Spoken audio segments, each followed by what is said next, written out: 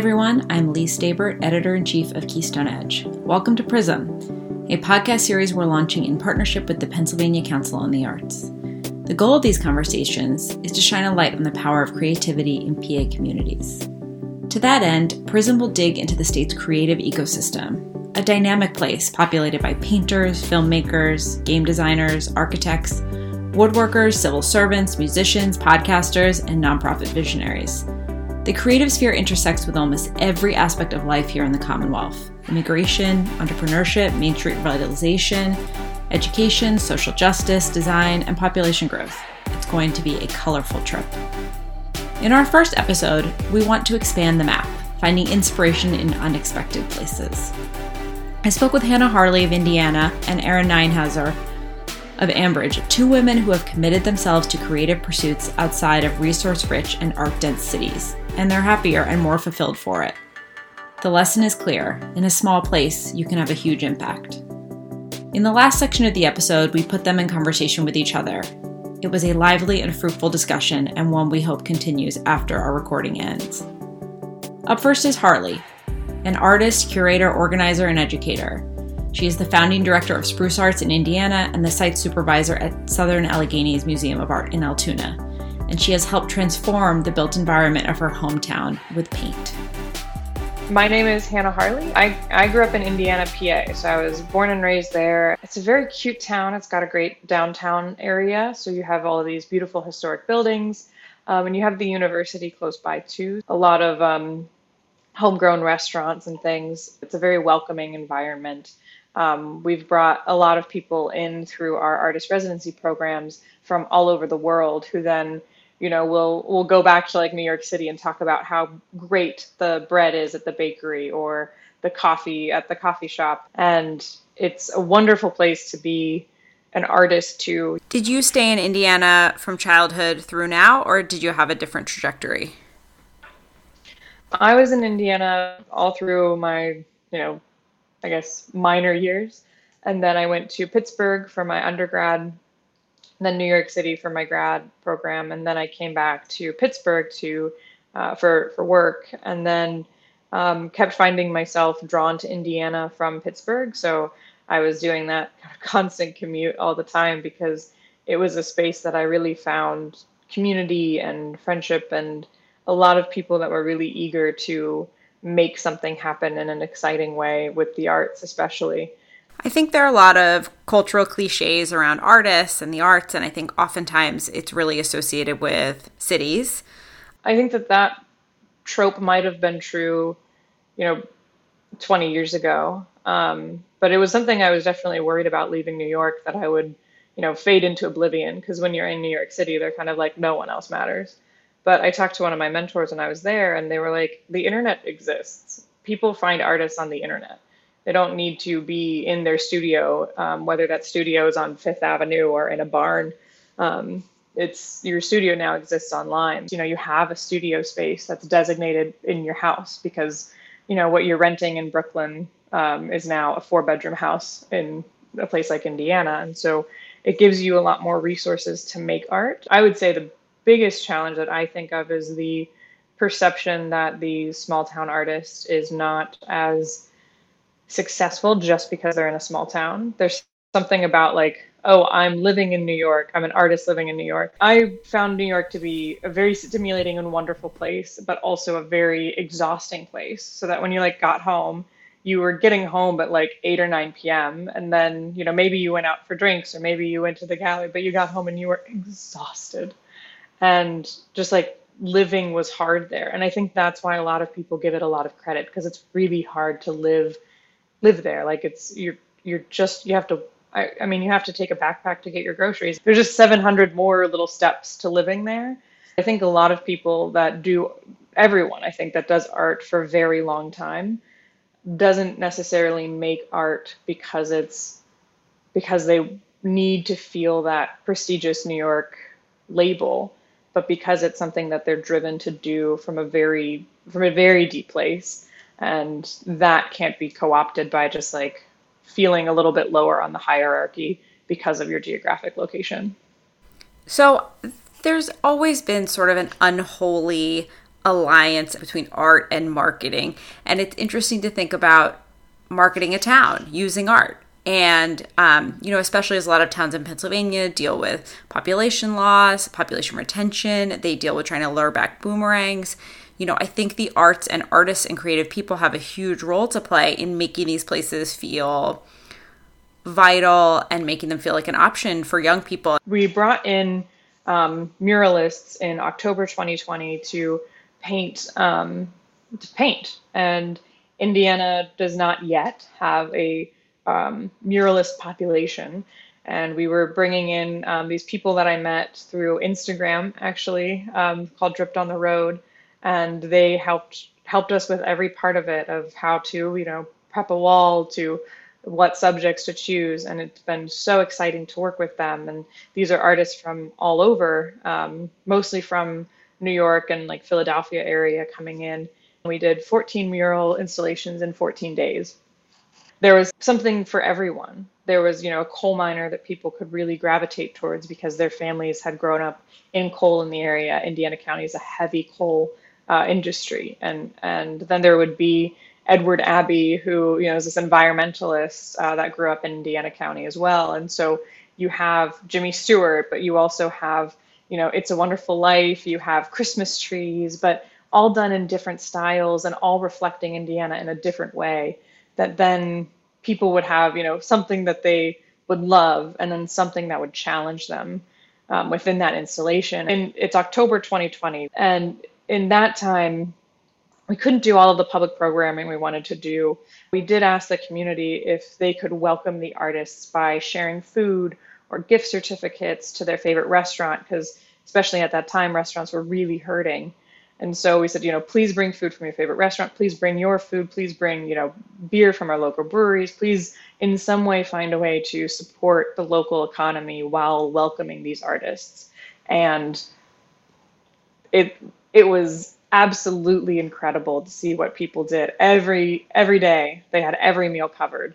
And that was, people were just dropping off food. They would drop off art that they would make as a response to these murals, or poems. They would come and bring their chairs and sit and watch the artists paint and chat with them. They would, bring sweets, but, these giant pizzas. And even one place shut down their restaurant for the evening so that the artists could go and sit there and have, a meal there. And it was at every turn, Indiana proved to be this like welcoming community that I always have known them to be. And to welcome these people and say, thank you for this gift that you're giving us. And it becomes this fabric of a town that is very much a vibrant reflection of the people who live there. You now have free art for everyone who can drive a car, go for a walk, be outside. All of these places are public places, and we really wanted to make it so that people could access free things to do that would kind of change their perception of their town. So what does Indiana still need to attract creative people and to make making a living in the arts a viable thing? And sort of how do you get there from here? That's a fantastic question. Indiana County needs, I think, and is working on broadband access. So downtown Indiana has it, but you can go 6 minutes out of town and you're working off of your cell phone. And I think in the creative field, that's really hard. If you're uploading a video because you're a video editor, you need really fast internet. And that is really hard to find in a rural community. And especially a lot of people in the creative field can work remotely. But if we don't have the infrastructure to support that move, that's really hard. There are things like a co-working space just opened up that has internet. So that is a great draw. There's a community sculpture studio that'll be opening up. The public art program has been funded through the PCA Creative Communities grant, which has been really exciting and a really good start. But I think that as much as we invest in roads and infrastructure in that way, creating a cultural infrastructure is going to be the way that people are really pleased with their quality of life that they have. Quality of life is also a major focus for Erin Ninehouser. The photographer and community organizer chose to make a home and build a practice in Ambridge in Beaver County. because she wanted to be somewhere where she could have a profound impact. My name is Erin Ninehouser, and I'm a photographer. I live in Ambridge, Pennsylvania, which is about 30 miles northwest of Pittsburgh, small town in Beaver County. Can you tell me a little bit more about Ambridge, and how would you describe it to someone who'd never been there? It's a sweet little town. It was the inspiration for my business name, Rust Belt Mayberry, because it just really has that feel where, like many towns in western Pennsylvania that have been hit hard by changing industry and the collapse of the steel mills and just people trying to recover and survive, life has come to look a lot different, but the family ties here and the community ties are still really strong. People care about each other when, there's a house fire or somebody's, van needs modified so they can better care for a loved one with a disability. The community really rallies around and finds a way to help. So there's a real tight spirit here, and I love it. I talk up Ambridge and Beaver County all the time. It's a great place to live. It's a great place to work, great place to raise a family. And it's just a beautiful area, too. There's a lot of natural beauty around the rivers and the bridges, and just the landscape is wonderful. And can you tell me a little bit about your story with the town? My husband Dave and I settled in Ambridge in 2012, and that was after we'd lived in Pittsburgh for about 5 or 6 years on the north side. And I grew up in Newcastle, about an hour north of here, and Dave's from Greensburg. And so, we were living in Pittsburgh, and that's great, but we just both missed having that small town feel. We found Ambridge, and actually what drew us here was how affordable the houses were. The housing stock is really incredible. Did you look for a place with a creative community, or was that sort of on the back burner? So I came to art and photography really through activism. That's how my husband and I met, working on campaigns and issues and trying to make life a little better for the kind of people that we grew up with. Like, my mom was a stay-at-home mom for most of her life, and she took care of some elderly folks that we knew through church and in the community.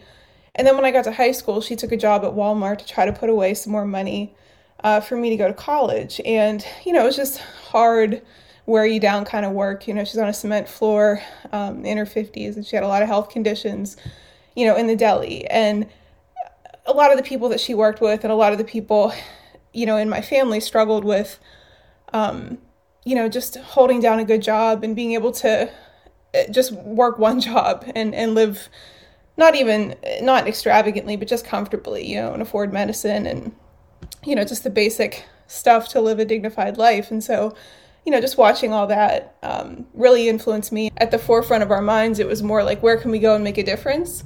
But pretty much as soon as we got here, we started, making friends, not just in the social justice arena, but also in the artistic community, people that were, working in community development, and people that were small business startups, and sort of people in those communities where those spheres overlap tend to have more of an appreciation for art. And so those connections just continue to grow. One reason I think I was excited to talk to you is it's clear that you do some beautiful fine art photography, some sort of political photography, some, some beautiful portraits, but then you're also running a business where you do weddings and you do service photography, and sort of how do you reconcile those two sides of your work? It is really a mix. And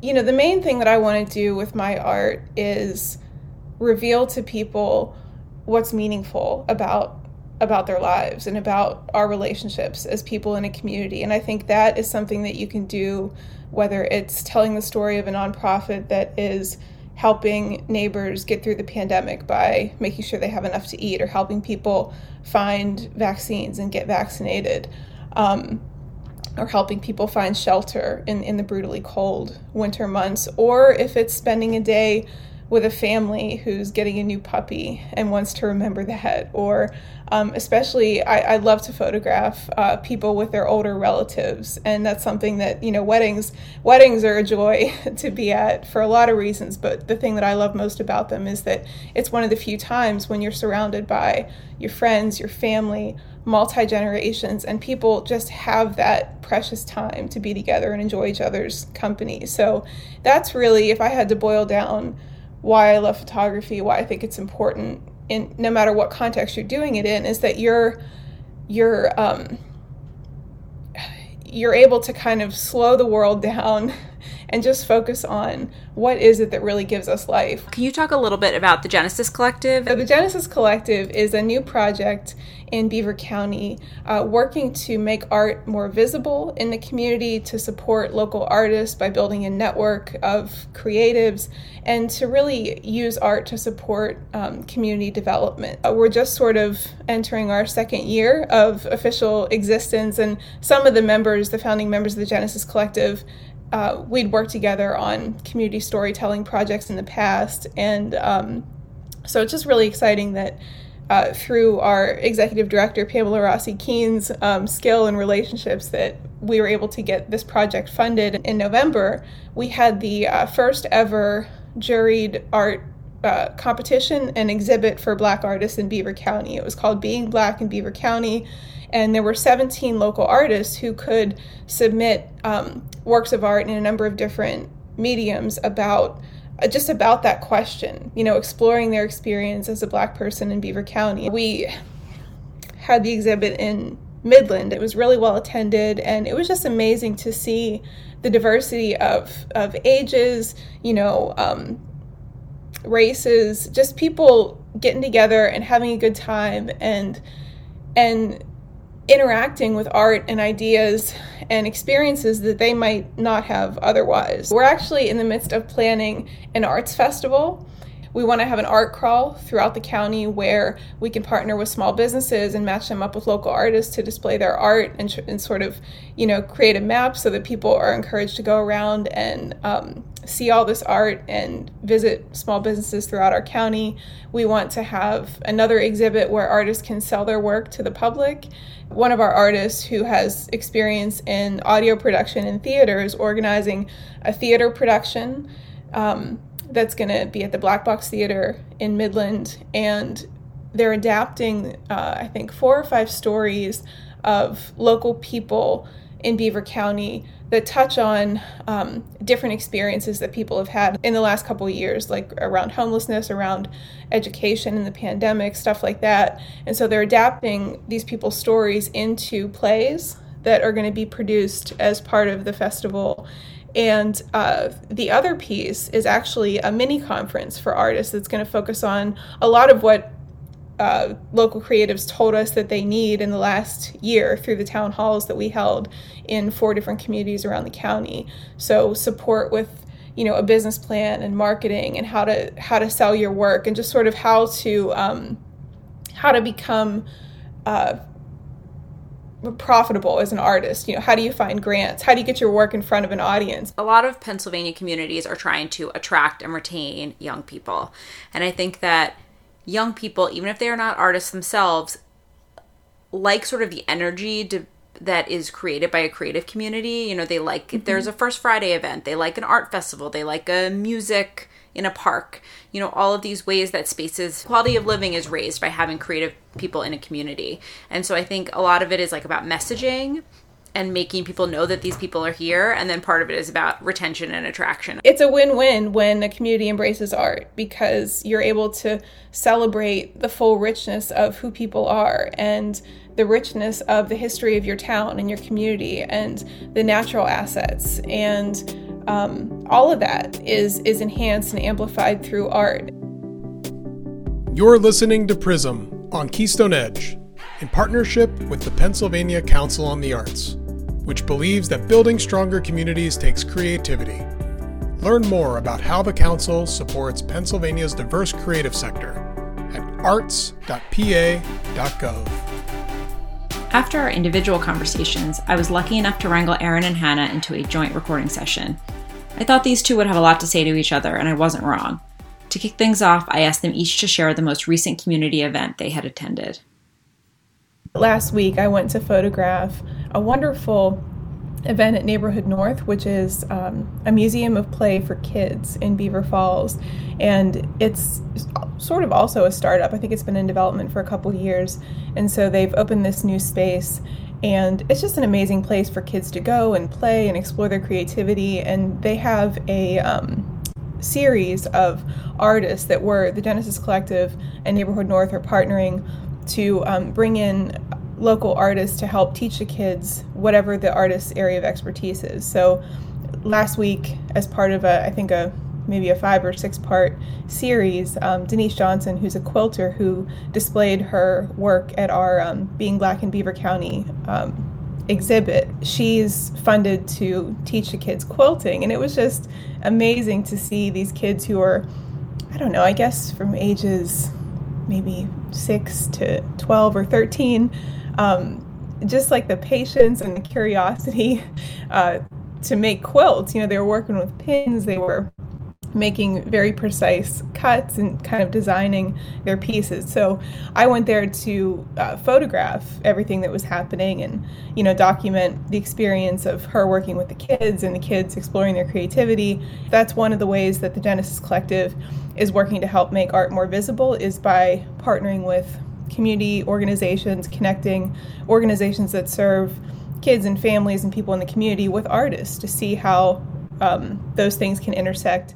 The most recent art event that we've had here is at the Southern Alleghenies Museum of Art in Altoona. We're doing a virtual art history series, and so it's every other week and it's free, and over your lunch hour you get kind of just a little taste of art history. One of the things I think that is working in a smaller community is a lot of people can feel very intimidated by art institutions in general. It can feel like you want an access point.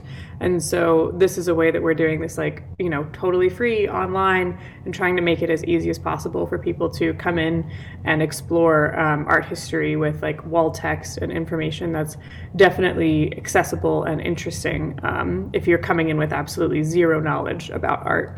With the Creative Spaces Collective, which is the organization that I work with in Indiana County, we do youth mural workshops. So these have been, you know, a couple weeks, and we're just getting that off the ground. But the idea is that we can, you know, train mural artists in Indiana County that can then be part of that longstanding legacy. And as you were talking, Erin, the visibility of the arts. Often the arts can happen in like little studios that then, you know, it gets shown, but not always has been given the space in smaller towns to do that. And so this is really cool to be able to be very upfront about how visible the art should be, how much this is a creative community, because we can say, as you're walking in, you're surrounded by colorful art and see kind of how the community thinks of themselves too. So with that youth mural program, the students met over after school and over Zoom and worked with the artist and the assistant artist to create a composition that they created together. And it was fascinating to see that process happen from especially students not just in one school district, but students from across the county. I'm super interested in what you shared, because it sounds like where you are at in your community is where we hope to get to in our second and third year. Just the partnerships that you described and the infrastructure that you're building. So I'd really love, if you don't mind, sharing a little bit more about how you built that infrastructure. Like, who were the partners that you brought in? What were some of the strategies that you used? Basically, what advice would you give to us as we're working to move in a similar direction? So I think that Indiana started off with a really great community of artists. They were doing a lot of things, but kind of on their own. And so we have a gallery that's been working for years and has been really instrumental in helping us like kind of centralize these conversations. My involvement started when we did an artist residency program in Indiana. There was a declining student population at the university, and people were renting less of the studio spaces that were available in the downtown. So we wanted to, you know, pair artists coming from New York City with these kind of vacant spaces and have them revitalize them. And that was really interesting because people were always interested in the new person that's kind of visiting. And then that got people out of their normal routines.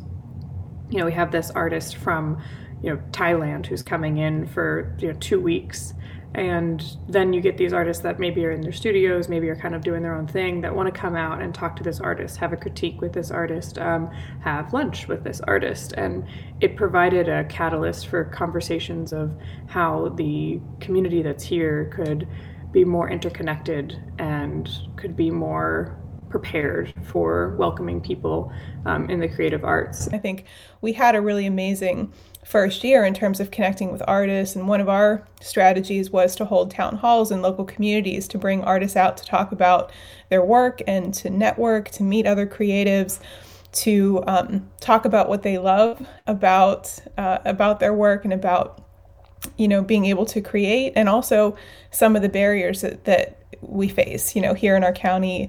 Like you said at the very beginning, feeling disconnected and not really sure where to turn to find community. And so we really learned a lot from those town halls, and we built up a really great network. The resources piece, I think, is challenging. So I'd love to hear any wisdom that you have about that in terms of not just financial resources, but also there are a lot of vacant spaces. There are a lot of storefronts that could be beautified with art or pop-up galleries and other things like that. So the resources I found have been the most helpful are knowledge. And I feel like most people are one link away from saying yes. It's that there's a vacant space, and can we put art in that vacant space? And generally, if you look on your friends list, you're one person away from getting access to that. And I think that's one of the benefits of a small town is you're oh my goodness, my 5th grade violin teacher knows the person who owns that building and can get you in that way. And so I think that's been really cool, is you're all of a sudden you're working with people in a different way than you were if you've grown up in these communities. We started off with a lot more vacant spaces in our downtown. We're working on a Renaissance kind of thing that really took off in summer 2019. We had 12 or so vacant spots in the downtown, and I did a walkthrough with my friend recently, and it was less than 5. And which is pretty exciting. The university started off the conversation. The interim dean wanted to bring together a bunch of people to work on a grant application for specifically to fund this kind of idea of some sort of way to get the arts really rolling in Indiana County. And that then kicked off a whole bunch of conversations and collaborations. And now it's, kind of exploded, because if you get a bunch of people really excited in a room about an idea, and then you can move them through spaces, and then the world kind of opens up. And it's not specifically that anyone's handed us a bunch of paint, but you get connected to someone who has a connection to a paint company or to the local hardware store, or someone who has a wall. We've started a portal for proposals on our website of people being hey, I have this idea. Here's what it would cost. Can you help me get it funded? Can you help me figure out what it is? And, they might think that they need $500 for a project, but maybe we have that resource. They want to do movies in the park, but we actually have a projector and a blow-up screen, so they don't need to rent one. It's been beautiful to find partners who really want to make it work. For our murals, we had an excessive amount of lift trucks to help us get murals up on the walls. It was 5 construction companies were here. All of them, and we didn't need that many at the end of the day. It was just they just kept coming, which was pretty sweet of them. And people will donate food, they'll donate their resources, and I think that's a lot of it is financial resources are certainly hard to come by, but some people will give in the way that they can. Thanks to funding from our partners and foundations, we were able to buy $15,000 worth of equipment for a lending library. And so that's just getting off the ground right now, and people can go to our website, which is gcollective.org, and it sort of mirrors what you were talking about with the portal for proposals, where people can send us a message about what project they're working on and what tools they need, and then they can actually come and take this equipment out and use it for their project. And so we want to do more things like that, hopefully ideally one day provide physical co-working space or places where people can come and create. But for now, this is a really nice first step to get tools in the hands of creatives. That's really awesome. We had our first request in the last 2 weeks, and it was for audio equipment to record stories of people in the community. Part of the founding members of Genesis Collective have different areas of expertise. So we have a videographer, a painter, a podcaster, me as a photographer, someone who does fabric arts. We have a coach who can help artists with their business mindset. So we want to have like a sort of a phone a friend expert for people when they take out equipment, to have somebody to call to help with like technical issues or troubleshooting, just the stuff that you learn over years with trial and error, learning your craft. Where we hope this will go in the future is to actually launch a media institute where we can formalize a lot of the training and like actually offer programs on filmmaking and on photography and on podcasting. You guys are both talking about being in a small town. You have kind of these legacy networks where, you know, you talk about someone's cousin's friend and it's easy to kind of connect with people. But I think hearing you guys talk to each other, it's pretty amazing. And I'm curious to hear if there are any ways in which you do connect with other creatives across the state in maybe similar communities with similar challenges. Or if you don't do that, what are some ways that could happen? Because it seems pretty fruitful. This actually is what I was going to say to the lending library. One of the things that I found to be really helpful was there's this organization in Minnesota called Springboard for the Arts, and they build these things called toolkits. And those toolkits are basically, I did this project, here's how you can do that project. And so that's something that we're building as part of our mural project is, you know, refining a little bit, but being like, okay, here's the contracts we used. Here's the letter we used to ask for permission to use a wall. Here's the ask that we did of the artists. Here's how we did it so you could replicate that. And I think arts communities are really good about that in general. We're not resource guarding that information. And I think that, you know, that lending library sounds like a great thing. And being able to be like, okay, what did you spend your $15,000 on? How did you do it? What did you buy? Where did you go through? All of that is really helpful. What would both of you say to someone who said, I'm a creative person, I'm an artist, I want to move back to my hometown, a small town, I want a kind of a different kind of life? What would be your sell to them on this as a really viable option, both professionally and just sort of lifestyle-wise? For me, I find more inspiration in a slower paced life. If we're going to paint the roses, I need to stop and look and spend time and really observe that thing. Whereas in cities, it's often you're hustling so much, and that hustle for me kind of drains me creatively. So whenever I'm able to share with people these smaller communities, it feels much more rooted in a creative practice for me that lets me spend more time observing instead of just running around. And I think that you do develop often really deep connections with people that, you know, if you miss your morning coffee at your coffee shop, they're going to notice and ask you how you're doing. That's so well said. I 100% agree with that. I'm thinking about lyrics from one of my favorite Bruce Springsteen songs, and he talks about how in a small town nobody crowds you, nobody goes it alone. And that's really what jumps out to me about the appeal of living in a smaller community is that, you know, it's definitely a slower pace of life. It's way more affordable, which helps in terms of, you know, piecing together an income if you're a working artist. It's the relationships and it's the people, and it's just the beauty of the ordinary. You know, people making their way through life and overcoming challenges, and, you know, both being hardened by a lot of the stuff that we endure in the world, and also having a big heart for when people are trying to do something new or something creative, or you know, need help with a challenge. I mean, there's so much beauty, and it's not necessarily traditional beauty, but just the snow-covered trains and the community festivals and the eclectic mix of people that come out to things and their individual stories and experiences. There's so much to draw inspiration from in a small town. I think, Hannah, like you said, that slower pace just makes you so much more able to savor it and appreciate it and have that time and space to sit and observe and be moved by what you see here. That's it for the premiere of Prism. Stay tuned for our next installment coming soon. In the meantime, if you have any thoughts on the conversation you just heard or ideas for what we should cover in upcoming episodes, please visit our website, keystoneedge.com, and reach out. You can also message us on Facebook or Instagram. Until next time.